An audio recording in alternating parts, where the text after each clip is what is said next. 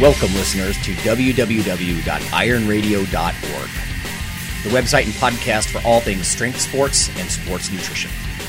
With your hosts, Lonnie Lowery. Remember, Phil is like a gnarled old oak tree held together with scar tissue and bone spurs. Rob Fortney. And I'm telling you, the pain that I would suffer was beyond excruciating. And Phil Stevens. Do it, Rob. You'll kill all those nerves. Thanks for listening. Welcome, ironradio.org listeners. This is Lonnie Lowery.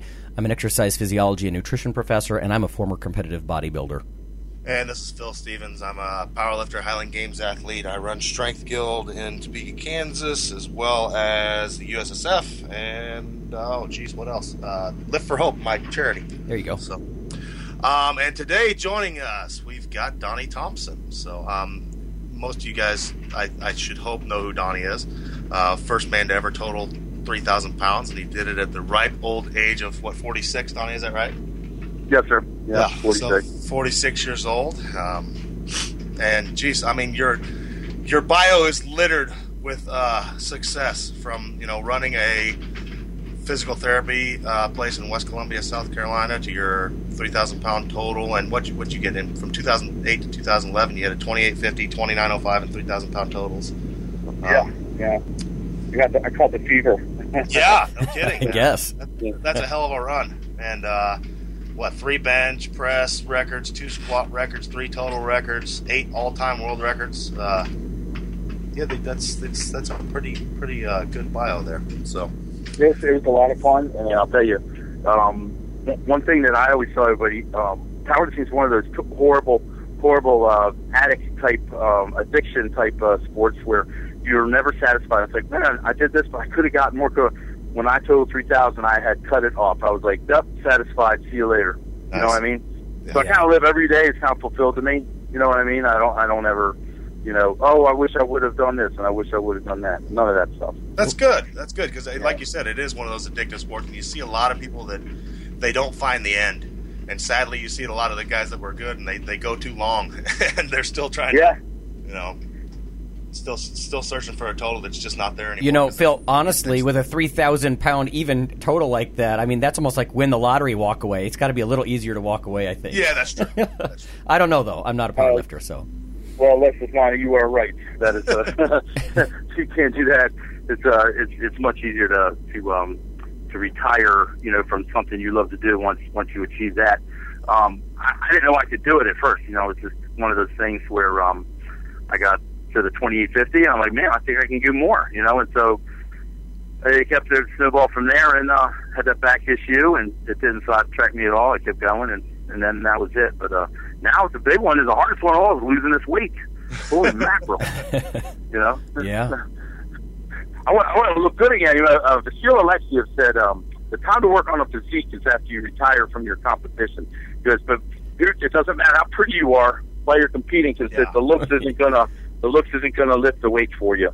But when you're done and you're done with competition, that's the time to look pretty. So I am out, and especially since I saw that layout of you for the Christmas layout, I want to. I want to. Man, I can't wait to look pretty. You want to get Phil I'm pretty? Excited about it. Yeah, exactly. You'll be able to put on a Christmas card like that for your new place. You got a new place you're opening right now, right?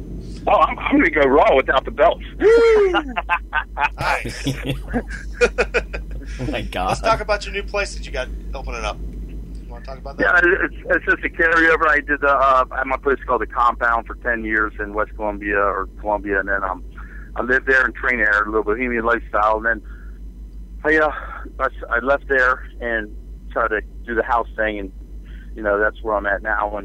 But I miss that environment of the compound, So we decided on the spur of the moment back in Christmas time, let's start this thing. So my friend and I, Neil Foy, we invested on this and put all this equipment in here and trying to get it open by March 1st. And it's a powerlifting gym, no doubt, but it's also strongman people are coming here, bodybuilders are coming here. So you compete in something, you can train here. Yeah, that sounds a lot like what I got going on here too. Yeah. So you're going to open up March 1st. Let's talk a bit about, I want to get into the mobility and rehab and stuff side of it with your, your YouTube channel and the Super DTV 3000 and whatnot. Go ahead. No, I was just going to say, what kind of started that off? What led you into that side of things? Well, I was at Westside Barbell in 1998, I think, 98, and Dick Hartzell was there, the rubber band man.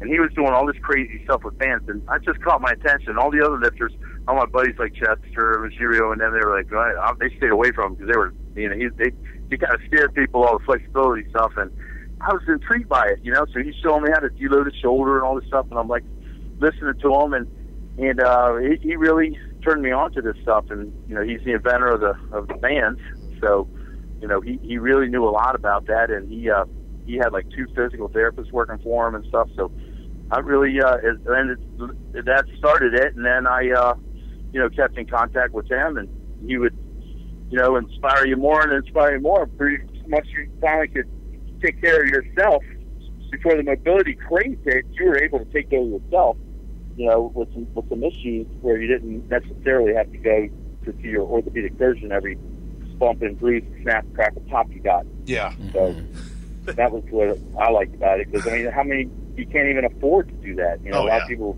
especially when I was powerlifting, I couldn't afford anything past food. So I was I had to fix myself. Yeah. And that's how that. And then the techniques, I didn't realize how much I learned in my training partner was Mike Thompson. He's a PT, and he's in Chicago now. He runs NAS and the Strongman. And I don't know if you ever heard of him, Philip. He puts on the Strongman contests and stuff. Yeah. But anyway, he lifted with me, trained with me for like 6-7 years, and he got me this job at the physical therapy place, and I went around teaching PTs and PTAs all this new stuff and a lot of strength stuff because they didn't know anything about strength. And then it snowballed from there. Good stuff. So let's get into some nuts and bolts of things. I want to talk about, so our audience can kind of relate back to this, get something useful out of it. What have you seen on the powerlifting side of things? What's the most glaring problems most people have, and how do you go about working with them? Well, I like that word jacked up. If you guys, Lonnie, you guys say that a lot. So his shoulders jacked or his hips are jacked. Right, yeah. So, and it's not necessarily muscular jacked either, because when you're dealing with these guys, most of them have the muscle and they're all strong, right? So they all bring that to the table. But man, the one thing that you'll see is the upper arm bone, the humerus, is like always so forward in everybody's shoulder, and it's the powerlifters. Some of them are back where they should be, but a lot of them in their movements press them forward. And a lot of the surgeons I work for and stuff explain to me what's going on, and they're just that the head of the humerus is making the bicep tendon and the flesh around it raw. It's just eating it out and fraying it and wreaking havoc in there, and they've got this pain and residual pain, and then the lack of positioning when they do some of their lifts. They're all over the place, and it just wreaks havoc. And the other thing is their hips, man. Their hips are everywhere. And then thirdly is the ankles, and this is kind of a new thing now, but the ankles are really, really exposing a lot of issues. There's nobody, they're the bastard of all anatomy. No one gives them any attention whatsoever, and I think ankles are the future. I think you're going to see a lot of attention brought to that. As in lack of mobility or stability, or what? A lack of care. No one's strengthening them. I'll give you for instance. Football, I play. I'm an ex-football player, and we had our ankles taped every day. Well, when you study flexion on the ankle, and you're going to have the run when you point your toe, it's going to look flat across from the tibia on down, and that the foot will roll in, right? But to the outside and pulling the toe up to the knee, for a good deadlifter, you need 70 degrees of flexion for your toe to come towards you, dorsiflexion. And then when your ankle pronates, or when you evert your foot, you should have at least 5 degrees. And the science books say 5 to 15, but let's just stick with 5, okay? If we can get that, we don't have any of that knee caving in stuff on the squats, rolling to the outsides of the foot, and then when we have flexion, we don't have that unbalanced thing where you have to reshift your weight when the weight gets stuck, because you have no flexion. So everything's forward on your toes. You have to readjust and come up, and that's when this is in your lower back. Say, hey, this is not going to work, So when the ankles are a huge, huge problem, and I'm going to go say one further. I don't think the football players ought to tape their ankles. I think they ought to strengthen them so much they don't need to tape them and wear a lower touch shoe. That's just my opinion, you know. So. And you've kind of seen that too in basketball of late, the high top shoe going down and people going for a lower top. But well, if you need 70 degrees of flexion to jump, how in the hell are you going to do that with your ankle taped at 90 degrees? Yeah, it's just not going to happen. You know, so there's all kinds of issues like that, and you know, little small things. And if you can strengthen your ankle to, and Dick Arthur was on top of that stuff, and now there's like the stuff I've come up with really hits the ankle fast, and it's almost immediate results. And you don't, you know, everybody has bands, so you can do them. You know, it's not, you don't need to buy a fancy piece of equipment. So you'll see that and getting those hips straightened out to work are the big thing. I'm not talking about chiropractor, you know, which I support chiropractic 100%. I'm talking about, you know, you need to set those hips where your pelvic bone is in neutral alignment, and it's comfortable that way. You know, where we go, it's jacked again. You know, so those are some, you know, 3 issues. Those 3, and that's the ones I cover when I go places, because that's the 3 that really take people out. You know. When we're talking the ankle, is it one of those cases where the thing that I learned about this, and I'm not saying that my knowledge is anywhere near yours, but one of the first things that I grasped was that our joints alternate as we go up from the ground up. So the ankle needs to be mobile, the knees stable, the hips mobile, yada yada. Yeah. Would the ankle issues lead to hip issues and on up the pyramid? Well, you would assume that that's exactly what would happen, and you know, we cannot sit here and say yes it would or no it won't, right? But the one thing it will, if the ankle can't work properly, who's going to take the beating? The knee. Yeah. And you know, we have so much ACL problems out there regarding the you know, in athletes, especially now your tackles, your offensive tackles in football are a lot of ACL repairs. You know, they're 6'8", 340 pounds, 350 pounds. They're, you know, fan blocking out there. Their ankles are taped at 90 degrees. If you check flexion on a lineman in a football, it's pretty bad, you know. And you know, something's going to give. And when that ankle's locked in and like casted and with the tape, something else is going to go. Yeah. So you could just keep on going from there. When the knees hurt, that's going to go up to the hip. Yeah. So. And then that's what I was going to say. I mean, most of your back problems are usually hip issues, aren't they? Because the hips are locked up, so the back starts moving. Yeah, yeah. But remember, your pelvic bone's like a pair of underwear. Okay, picture it in 3D, and they can go anterior, posterior, ipsilateral, or they can go spiral diagonal. They can wherever the strongest, the most antagonistic thing is pulling at it. Okay, and the other one's letting go. That's where the hip's going to be. So you'll see with people, one leg's a little longer than the other, and blah blah blah. You know, their hips are in a weird spot, and their hamstrings are always hurting. They're always snapping them. You know, or they're they have no adductors working, no medial glutes working. It's a mess. You know, and then not to mention you get the QL muscle in the lower back. You know, which is directly pulling on the pelvic bone. We've got some. We've got some problems. So, I mean, I could go on all night about this stuff, but it's simple. It's really easy to fix. That's the thing. It's not, you know, I call myself performance therapy, and that means I don't want to talk about physical therapy. I don't want to build you back from an injury. That's not my job. You know, my job is to keep you from going there. I don't want you hurt. I want you to perform. I want you to dominate and reign supreme. So if that's the case, why the hell do I want to always fix you from an injury? We don't want the injuries taking place. We want a sound shoulder. We want sound hips. You know, we want sound ankles, and everything else will be copacetic. Here's one for you. I mean, there's kind of two camps right now, and I've seen all this. You know, we all know social media and stuff like that, and you've got everybody getting in pissing matches. Right now, there's two camps as far as mobility and stuff goes. I see a group of people saying, "Oh, you know, all these guys doing mobility and foam roller work and this and that. They're just weak, and they're spending all this time doing mobility work." And then the mobility side, you know, you've got them saying that. Where do you strike a balance? I mean, how much? What would you say an average person, you know, a powerlifter, no matter what, I got to get in and train. You know, I've got to spend the brunt of my time under heavy weight. What's the minimum or the optimal amount of time you think that I can I can get away with spending on using some bands, using some foam rollers and stuff like that, and mobility work. Yeah, I would say once you know what you're doing, you shouldn't really be spending 10, 15 minutes on that stuff prior to training.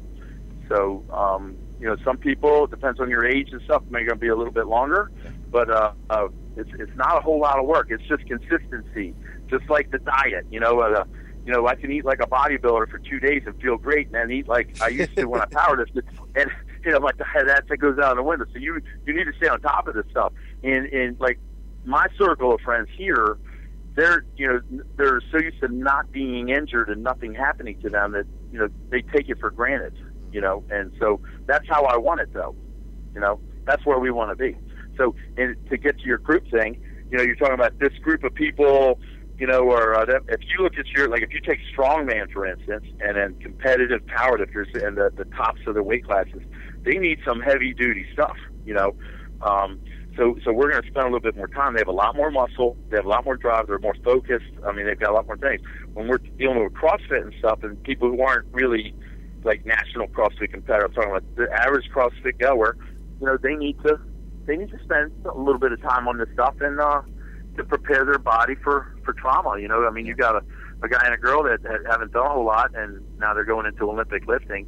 So the trainers at CrossFit need to really know that and just make sure that they're correct in everything that they're doing, so they don't tear their rotator cuff. Right. So so you're saying it's more of a consistency thing than it is going in and doing an hour's worth of work. If you put in 10, 15 minutes a day or whatnot. Yeah, 10 minutes. I mean, 10 minutes is as much as we go on a daily basis. We don't do more than that. But our time's dedicated to training. But again, we're not in that position to rehab all the time. The word rehab and the word physical therapy, or the words physical therapy, that means something's wrong. Yes. And you're in a state underneath where you need to get back to normal, your normal, to move ahead. So we try to, we don't want to be there. I don't want to be injured. I don't want anything snapping or popping or cracking. I want things working properly and do the best with what you have. Hey, I got 2 rods in my back and 3 screws and a plate. Okay, well, you still have to move, Yeah.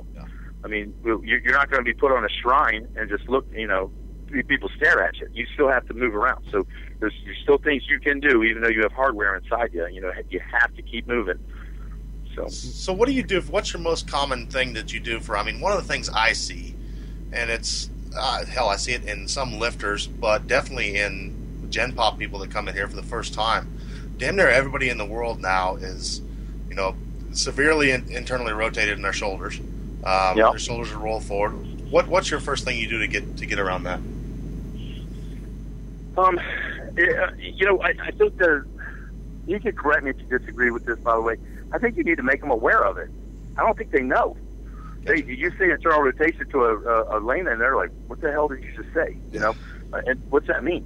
So you need to explain exactly what's going on with them and why it's not good.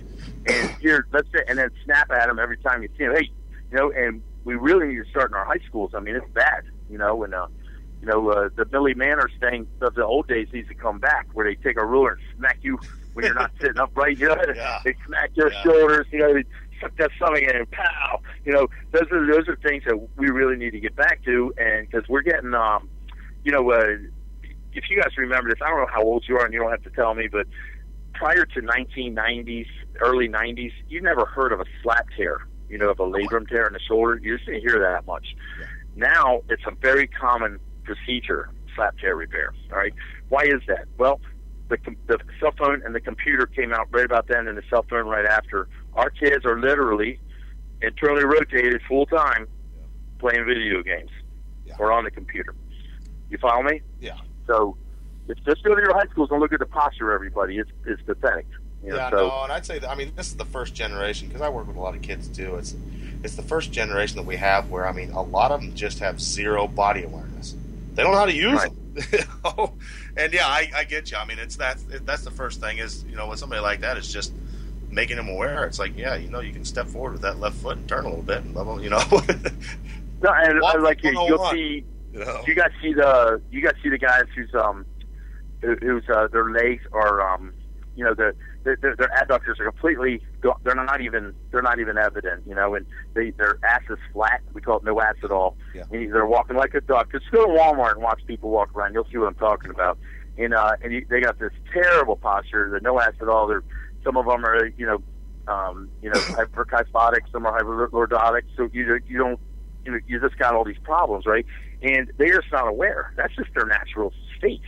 And when you start training, you go into a power stance, So check that picture of you out with the holiday card. You were still, even though you were laying down, you're still in a power stance. You know what I mean? Good stuff. What else do you want to touch on? You got some seminars coming up here in the next month or so that people can learn about? Yeah, I'm going to Fort Bragg with Michelle Benedict. We're going to go to her new CrossFit facility and do a clinic up there on flossing and compression and a lot of lower back stuff, hips and ankles. And then we're going to probably go 1 or 2 days up there. Then I'll go to Pittsburgh a week after that to the monster bench press deadlift with Michael Fito. I don't know how to say his last name. It's like a long Italian name, so I'm not going to butcher it. So I'll be in Pittsburgh, Pennsylvania then, and then I go to Long Island the 18th and 19th of April.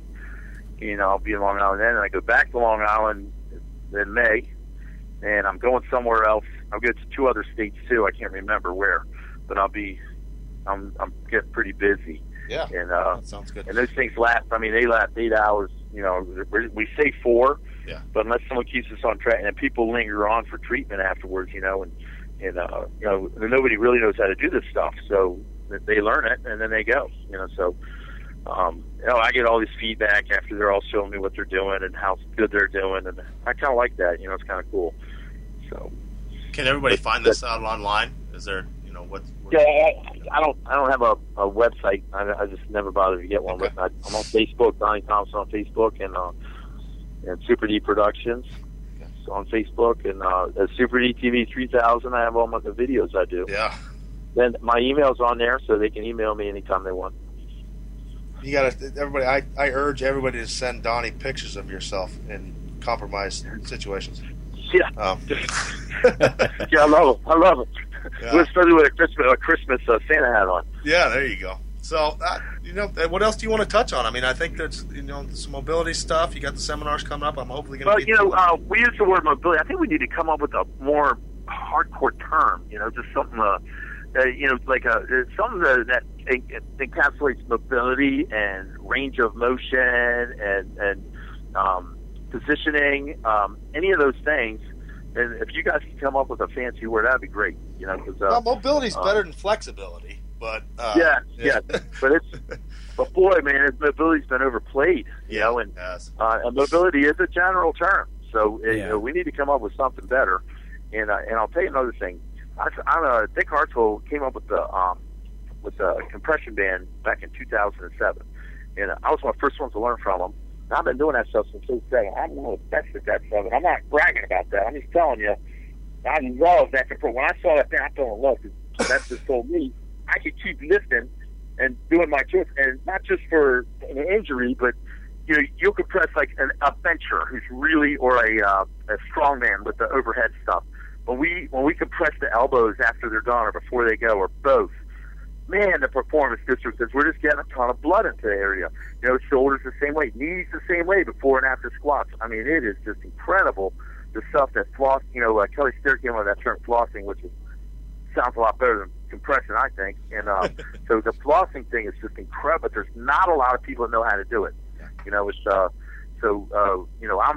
I'm trying to teach as many people as I can, and it's really, if you know how to wrap a knee for powerlifting, or for the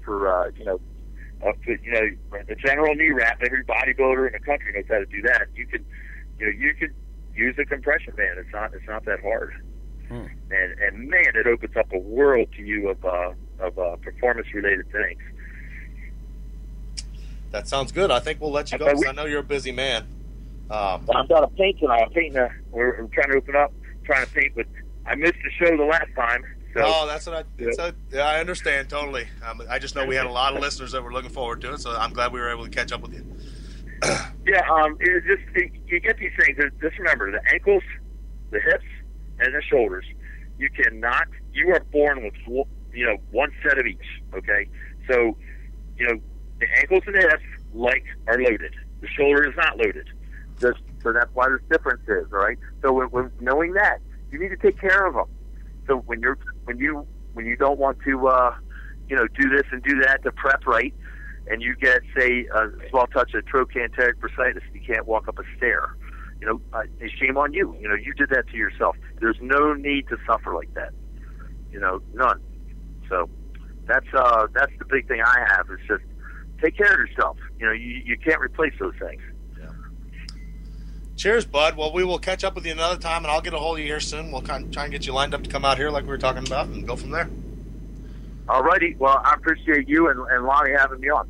Yeah, thank thanks. you. Have a good day. Get your facility up and going. I will. We'll have some good videos coming out of here. Sweet. Cool. The first one will dedicate to you, Philip, the butt walk. There we go. If I get you up here, me and you, we're going to have a pose off. I'm going to pull out my posing shorts that I don't really have. Oh, my God. Yeah, and we're going at it. Oh, yeah. I can't really do a lot of the poses, because I start cramping. But I will definitely take you up on that one, big time. You guys are going to get too pretty. We're going to have to pay for admission Hey, to that. Luscious Lonnie, is that possible? Is that even possible? So, thanks a lot. We'll talk to you later. Take care. Okay. Bye-bye. Bye. Okay, I'll tell you what, everybody. We're going to go to break. Phil and I are going to come back, and we're going to have our topic of the day. It's a little bit unrelated, but that was a cool conversation. So we'll be back in a bit.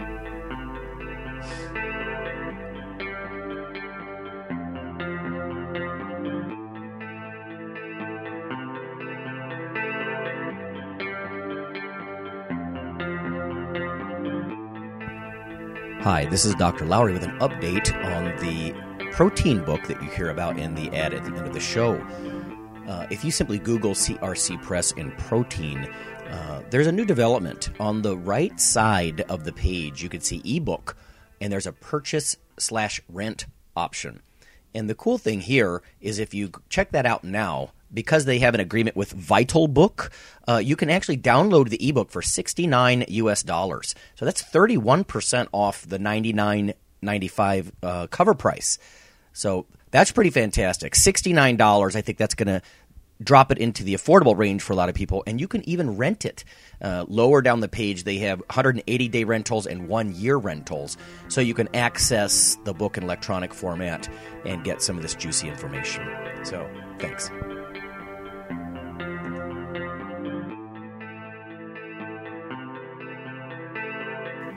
Hi, this is Dr. Lonnie Lowry, and on behalf of Phil and Rob, I'd just like to let listeners know that if you love us or you hate us, we'd like you to leave a comment or perhaps vote for us on iTunes. It helps us out quite a bit on the popularity side of things.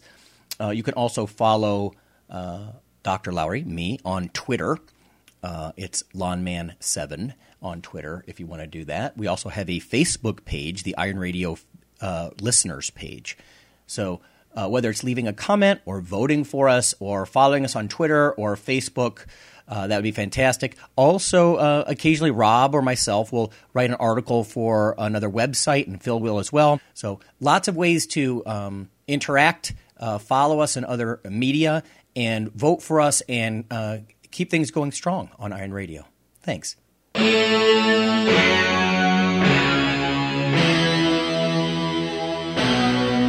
your weekly fix of Iron Radio? In addition to being a popular institute on iTunes, we are also on email. Simply go to www.ironradio.org and sign up for the voluntary email. You'll get a once-per-week email, no more, that's little more than the show notes and a link to the audio. So go for it.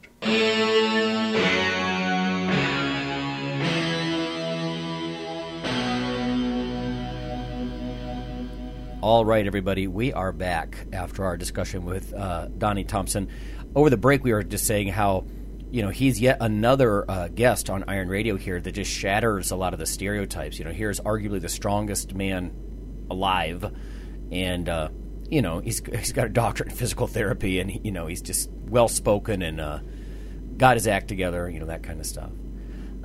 Anyway, our topic today is going to be choosing a federation, or even picking a meet or a show, if you want to consider it that way in bodybuilding. In fact, Rob and I have talked before about it's funny how in powerlifting it's a meet, almost like an athletic event, like a wrestling meet.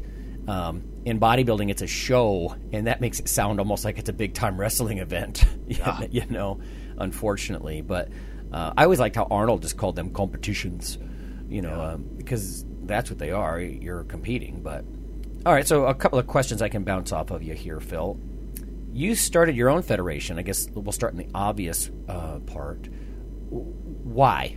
Why did you do that? Gosh, I finally decided to do that when a several-fold thing. Me and some friends of mine, other coaches, fairly big-name coaches in the realm of things, was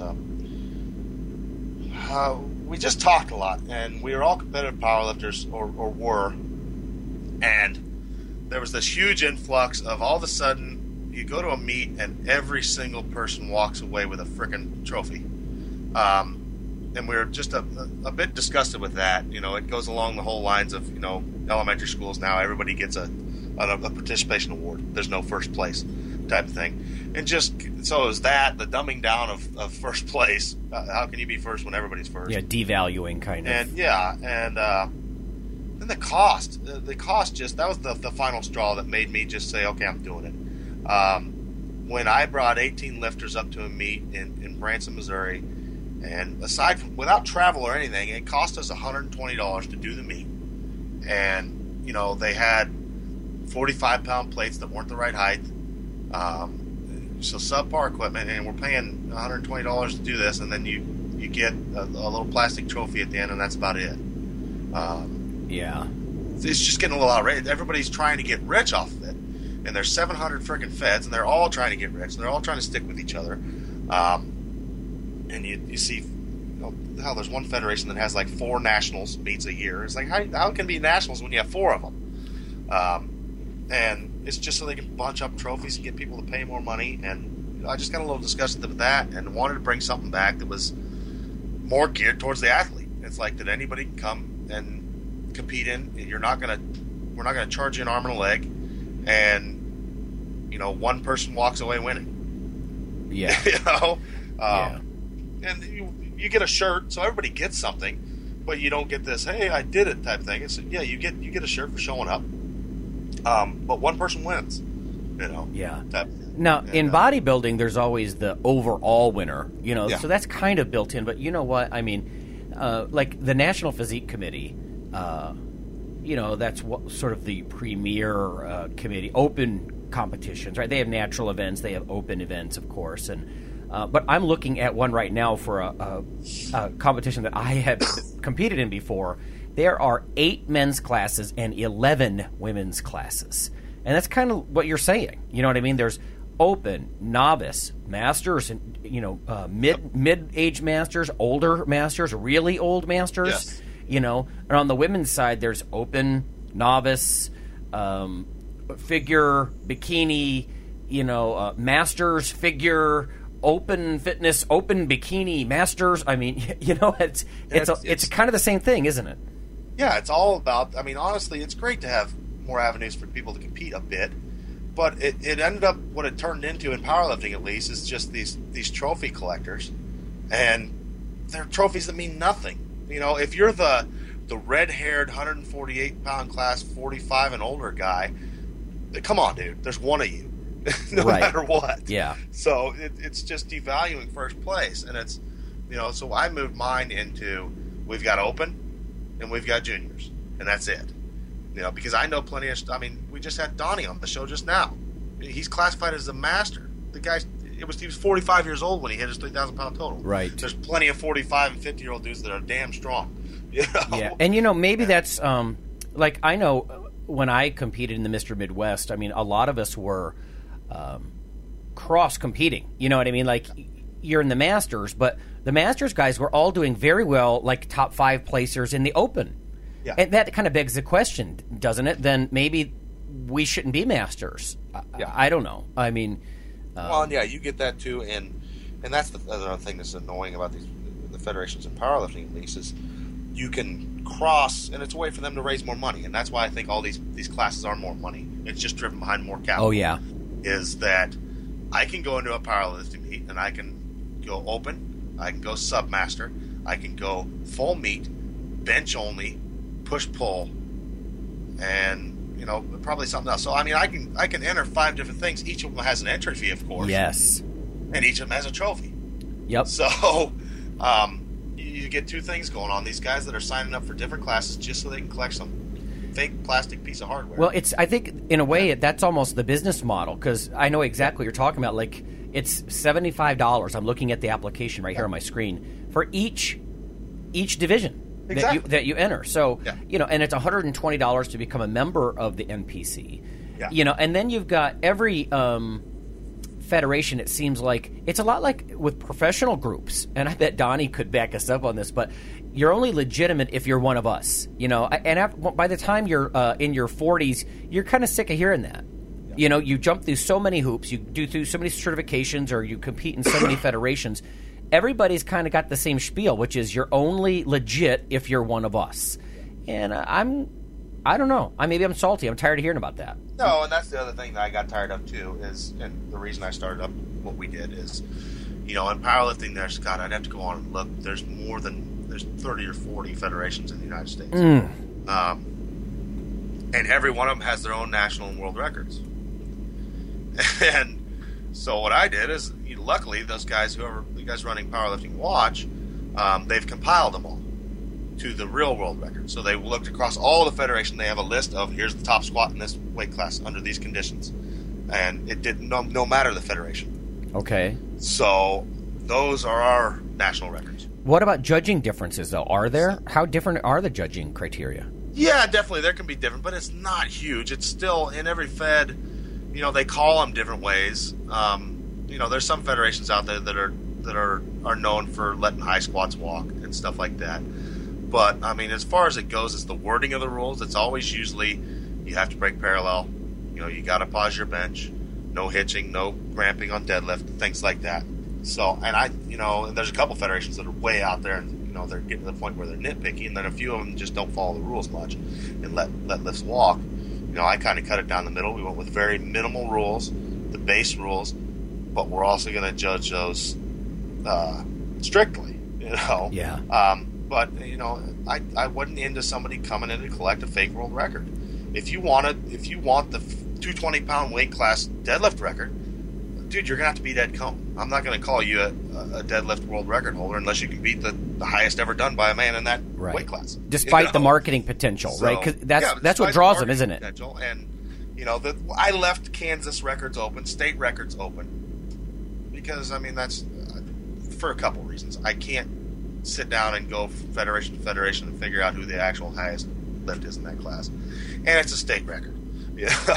Yeah. So it's not national or world. The other thing that gets to me is all these. I don't have a worlds in my federation, but there's 1,800 freaking federations out there that have something that's called a worlds, and you go to it, and you go look at their records, and no one has ever lifted it out of the United States. Yes. So how can it be a worlds? Right. And I'll be the first person to say, to me, the pinnacle of powerlifting right now is IPF. You look at their records, and like 4 of them are from America, and the rest of them are for all around the world. That's a real world. So right. If you go to a world and it's like 10 people from Oklahoma and 3 from Ohio, sorry, dude, that's not the world. Phil, it reminds me very much like when I was in my early 20s, I was doing full contact Taekwondo tournaments, and I remember the year that I won the Eastern U.S. and Canada, I think there was 28 people in my class or something. That's not all of the Eastern U.S. and Canada. You know what I mean? And so, these it's almost like hyperbole. It's like this sort of boasting on behalf of the federation. We have the ultimate heavy record, and when you look across how many people actually compete, it's like, how can you call that a world? You could slap any name you want, or you can use your you can say that you've got the best lift or the world record, but it's really nothing but self-serving marketing as opposed to being honest with the athletes and saying, well, I don't think we're going to call it that, because that's really not what that is. You know, when you've got a dozen people in your class, I don't know how you can call that a national event or a world, unless they're all quality. You know, like the Mr. Olympia, I think was created in a lot of ways to take all the Mr. Universes and see who was the best. You know, at least in the old days. And I don't know. I mean, I'm not saying my federation isn't for anybody, for everybody. You know, I'll never say that. And I tell my people, go compete in other federations. I've competed in them all, damn near. So I'd be a hypocrite if I told somebody not to. Mine is, it's a very mature federation. You have to not be in it for a trophy.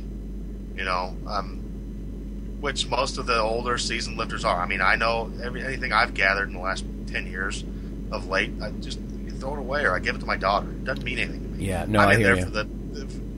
I'm in there to beat myself. What I'm trying to do every meet. I'm going in there and trying to do better than I did before. If I end up winning, great. If I don't, that's okay. I did better than me. You know we've talked about this before. I keep my trophies because they're in a way they're a reminder of an experience I had, but they're in a box in my garage. Exactly. I mean, I feel almost disrespectful if I were to just smash it or throw it away. Yeah. You know, because the event person, the organizer, went to a lot of, I don't know, effort, I think, to do that sort of thing. But but I hear you. It's not like the whole trophy cabinet kind of thing. That's not for me. No, and that's not why I'm doing it. Yeah. You know, I mean, if I ever come up and actually break an American record, a real American record, or further, I'm going to be damn proud of that. Well, Phil, if you ever get 800 pounds off the ground, you got to put that on a mantle somewhere, because that's a bucket list for you at this point, I think, So, and that's still, I'm definitely still working for that and going for it. I've been really, really, really close, especially for a dude that essentially has one leg. If you keep going like you do, your squat's going to be up there by your deadlift. Then you're going to be conflicted. Crazy, which I never thought. You're going to be conflicted. I wouldn't have thought that either. No offense, but years ago, I wouldn't have thought that. My God, Phil's squat's going to approach his deadlift. Yeah, I and especially after my hip went bad. So. No, that's an amazing thing. But okay, a couple more questions here. What about choosing an event? What advice would you have for someone who's going to pick a contest? I mean, because we're all big fans of put your name on the dotted line, so to speak. You know what I mean? That way you got a countdown that you can program around and all that sort of thing. What are your tips about that? Somebody doing a first one, yeah, just find one close to home to where you're not stressed out over travel and stuff like that. Find one as close as you can and go to a small one. If you can don't step in and go to an open nationals meet or something. Try and find one that's a little smaller and, one that you kind of agree with their rules. I mean, it's odd if you go to, I wouldn't have a first time raw person go enter a big, SPF or APF meet. Okay. I lifted in the APF for a long time, and it was the reason I wouldn't have a new raw person do it would be a lot of times I was the only raw dude there, so you're going to feel a little left out. You're going to feel a little alone and stuff like that. So try and find one that has a lot of lifters. How do you do that in powerlifting? Because let me just give the bodybuilding analogy. Even in the NPC, and I don't want to just talk about them, but I'm just most familiar with them. Again, maybe because I grew up watching that and it's a stepping stone to the IFBB and all that, I always considered that like the most legitimate. But again, that's me being indoctrinated, but they have novice events. Like if you haven't won an overall before, a novice competition is a great place to start. Or certainly you wouldn't want to jump into a national qualifier. Like the competitions that I have done most recently, and not very recently, but I've kind of graduated to their national qualifier. So you're talking about anywhere from a dozen to 25 people in a class. And, I mean, these guys are pretty serious, as opposed to a tiny novice event. So we have that sort of novice moniker, that you can attach to a show. What's the equivalent in powerlifting? Or do you just have to go attend a few and get a feel for it? Yeah, I mean, go to a state meet. Generally, any state meet is a small-time meet. Even if it's the state champion, it's a meet for that state, So generally, it's just going to be people from around that area, things like that. That's always a good one, or one that's just not called a nationals. I mean, my federation, if you want to do nationals, sorry, dude, you got to qualify. Okay, so you get an invite. Yep. Some of the federations you can just show up to nationals, so I'd go to one of the smaller meets and That's how you find them. Do they have national qualifiers, though? I mean, like, I would have to place in the top 2 in my class in a national qualifier to even go on to the junior nats. Federations, you have most of the credible federations. There's a way to qualify, and a lot of times it's to do with your total versus everybody else. Like, and for us, you have to be the top 3 in your weight class. Okay. The top 3 in every weight class gets invited over the totals for the entire year of every meet besides the nationals. So, the minute I can see that's why you have to be you have to condense and not have 100 divisions, because then everybody would be qualifying for the nationals because everybody would be at a top 3 in something. Exactly. Yeah. Exactly. So, but other than that, I mean, no, it's just, I mean, most meets are going to be friendly enough for most federations. I mean, as long as it's not called a nationals, and the better federations, you can't go anyways. So even if you go to a nationals for, certain federations that I won't name, it's going to be a small time meet anyways. Yeah, I mean, other than that, I mean, my biggest pet peeve is one that we've talked about before is, and it's not on the federations, it's on the people going to them. Pick one that fits you and your, how do I put it, supplement choices. Yes. Nothing gets me more angered than, there are federations that allow the use of certain supplements and federations that blatantly don't. Right. If you're choosing to use those supplements, don't hide it and go to one where you're not supposed to. You have an avenue to compete in. Go compete against those people. Yeah, and I have nothing against anybody that does. I mean, I'd be a hypocrite if I did. Most of my great friends are big supplement users. So, right. Yeah, performance enhancing advocates. Performance enhancing, exactly. So, but they also lift within organizations that allow that and don't. It's not against the rules. I can't imagine any man, well, I don't want to sound sexist, or noble woman walk into a meet who's using performance enhancers and feel good about outlifting or out-competing on a bodybuilding stage someone who's not. You know what I mean? That's like, so embarrassing. Why would that's the cheater. To me, that's the cheater. Yeah. So other than that, I mean, I tell people and I urge them to all the time, I don't know, find one close to sign up and do it. Who cares what federation it is? You can work that out later because most of them are going to be real close. Look for one that doesn't cost an arm and a leg, and just go in and have fun. I mean, I think I've had a good time in most every federation I've lifted in, from the APF to the APA to the SPF to the, I judge for Nassau, and I have beef with several federations, but it's my own personal choice, and I don't need to air that out. Okay, I'll let you make your own choice. I mean, if you want to lift it in the USSF, that's fine. I'd love to have you. You're going to have to squat below parallel, and you're not going to win money unless you're first. But we'll congratulate you. I'll announce it. Hey, you're first in your weight class, or you're fifth in your weight class, or whatever you want. And but right, yeah, that makes sense to me. Would you suggest that people should go with a small group if possible, like training buddies and that sort of thing? Yeah, if you can. It's pretty stressful if you go by yourself. But I mean, honestly, usually at most of these meets, if you're there by yourself, I mean, my team's real good at it. Well, if we see somebody that's alone and evidently, we'll take them under our wing and help them out. That's cool. And you'll find that. Usually you'll find somebody that does that everywhere. I mean, almost all the meets we went to, it's like, oh, man, look at that guy over there. He's alone. You can tell he's a young kid. He's never done this before. Let's bring him over here. We'll help him. That's right. Because you know what? The guy's got a pair of balls for doing that. Exactly. So, I mean, I wouldn't be too scared about that. I did my first meets by myself.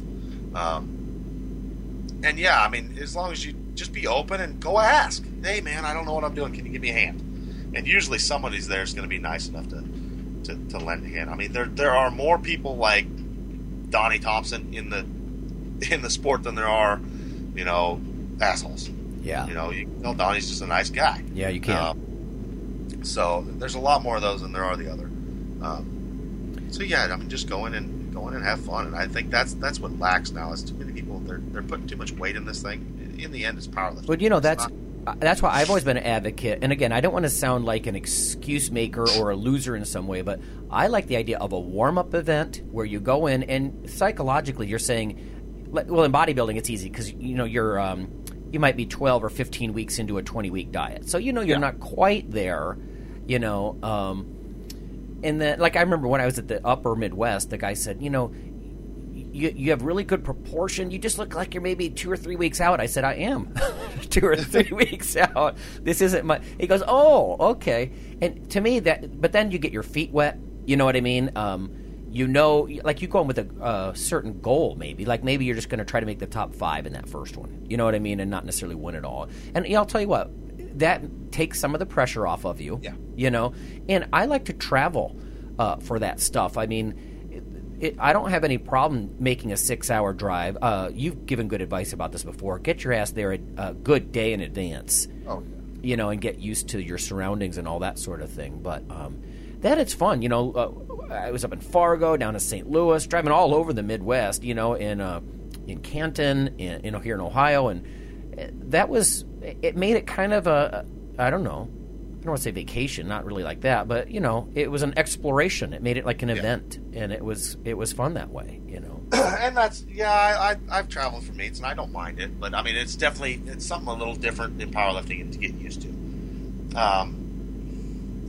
Traveling tends to take it out of you a bit more when you're talking performance versus. That's a good point. Yep. You know, getting on stage and flexing and hitting your poses. Yep. You know, if I'm going to hit a max squat and I just put 16 hours in the car, my hips are pretty beat up. Although I will say this, I mean, I got really tired of driving around with bags and bags of chicken breasts and yams, you know, and distilled water. You know, the people out there who have done it, you know exactly what I'm talking about. Like, you're driving past McDonald's, you know, and I don't know, you're just eating dry chicken breasts. You're dehydrated because you're purposely dehydrated. Yeah. The other thing, I wouldn't cut.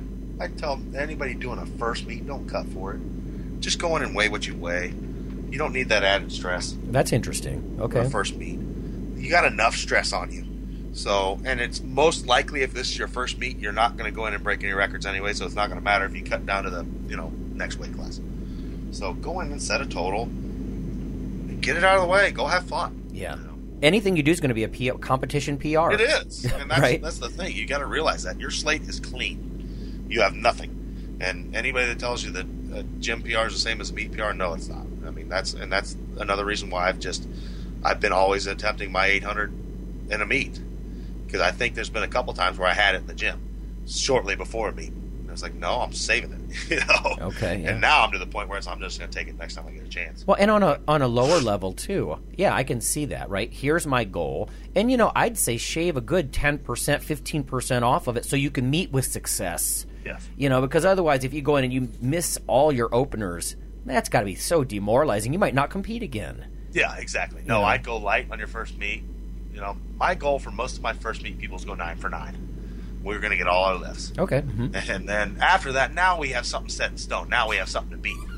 So, then we'll go with an easy opener next time, and then we're trying to beat our best on our second attempt. Oh, that's a good point. Yeah, so your follow-up meet, not only is it a success that brings you back, it's a fairly, for an individual, it's a fairly low number that you can, realistically beat your next time. Yeah, now you can come beat it your next time. On your second attempt next time, you're looking to beat your last attempt from the last meet. And then on the third one, okay, I've already got a meet PR, now I can go for something crazy.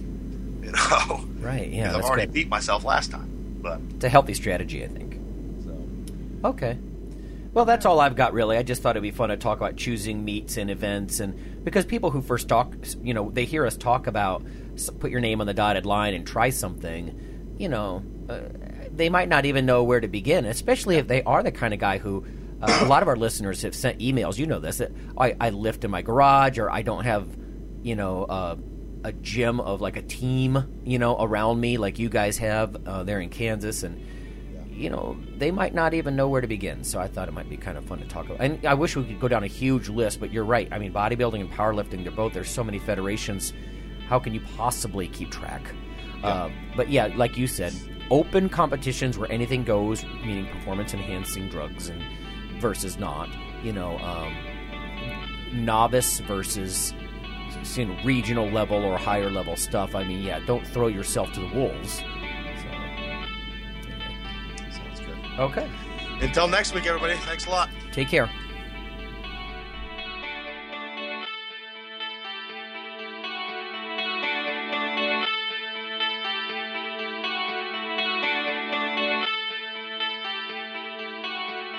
Hey, sports nutrition fans, join us in beautiful Clearwater Beach, Florida, June 20 and 21 for the 11th Annual ISSN Conference and Expo.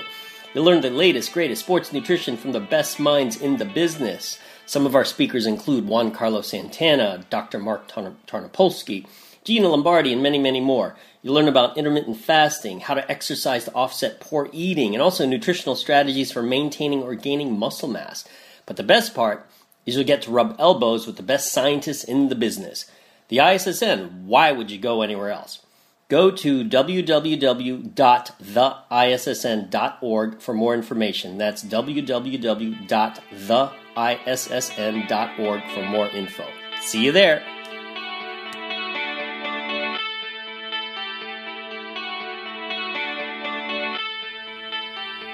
Iron Radio is accepting donations.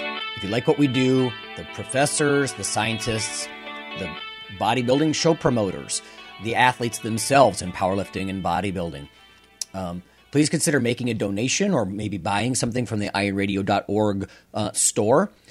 We also are accepting supporting members. So for $4 a month, which is frankly less than the bank sneaks out of your account in fees, you can step up and support a form of sort of public radio for the bodybuilding and powerlifting and strength community. The Iron Radio podcast and all of the audio on ironradio.org is for informational purposes only. If you're interested in starting a diet or exercise program, it's important to check with your physician. Also seek the help of registered dietitians, athletic trainers, and qualified exercise physiologists in order to make the progress that you need.